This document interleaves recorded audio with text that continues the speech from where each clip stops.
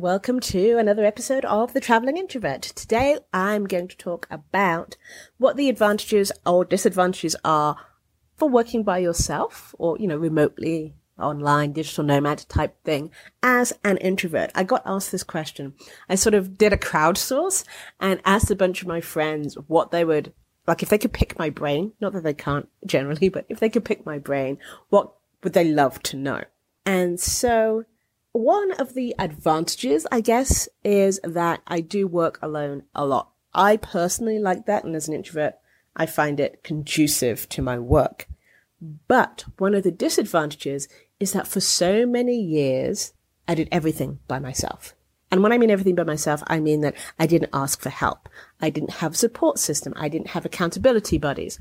I didn't have a community. I had none of this for the first sort of 6 years of my business. And I feel it was to my detriment. I feel that I would be in a very different place.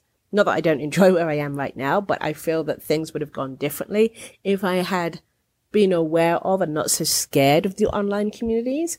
And also just, it's really nice to have other people to bounce ideas off. I do have a lot of different friends, but they tend to have either 9-to-5 jobs, or they're crazy rocket scientists, or they're nurses, or doctors. And so being able to talk to them about sales funnels, or and just clients, even HR clients, it's not quite the same. So having people that sort of know what you do, they might not do the exact same thing, but they definitely have a better idea of what it's like working as a digital nomad or just as someone who works remotely, and sort of the challenges that you might face is really, really helpful. And so what I found in this past 7 months, now that I've had this community, I have an accountability buddy that we message every day, which is great. And then I have an accountability buddy that I'm working with him on his book.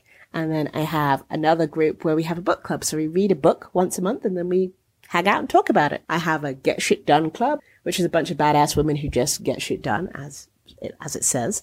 And this has all happened in the past sort of 7 to 8 months, and it's been wonderful.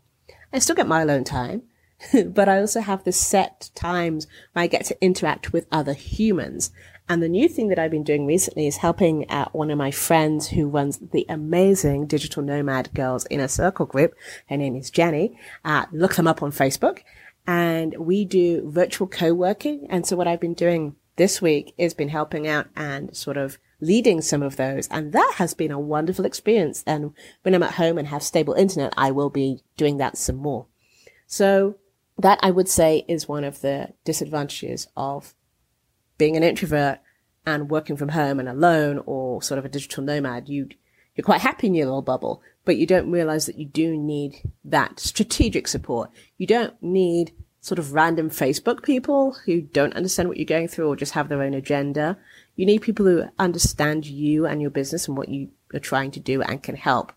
Because getting all those outside things, people know different things. People have tried different platforms. People have tried different programs. And it's amazing what you can find out because of that. The other, advantages of working by myself as an introvert is that my productivity, if I really sit down and do stuff, is pretty good. I just also find it hard sometimes, and I procrastinate and don't do what I should because I get sidetracked by other things that I can do in my house. So this is why I have my own office space. And I know sometimes that's hard for people to get. My accountability buddy right now, she is moving house and she has 4 kids. So her trying to get alone time is really, really hard. So also just try and work within the boundaries that you have and don't push yourself too hard. Know what you can and cannot do, and don't beat yourself up when you don't get to what you're wanting to do. Set small goals and be happy with the small things that you achieve. Little and often is better than big and sort of haphazardly.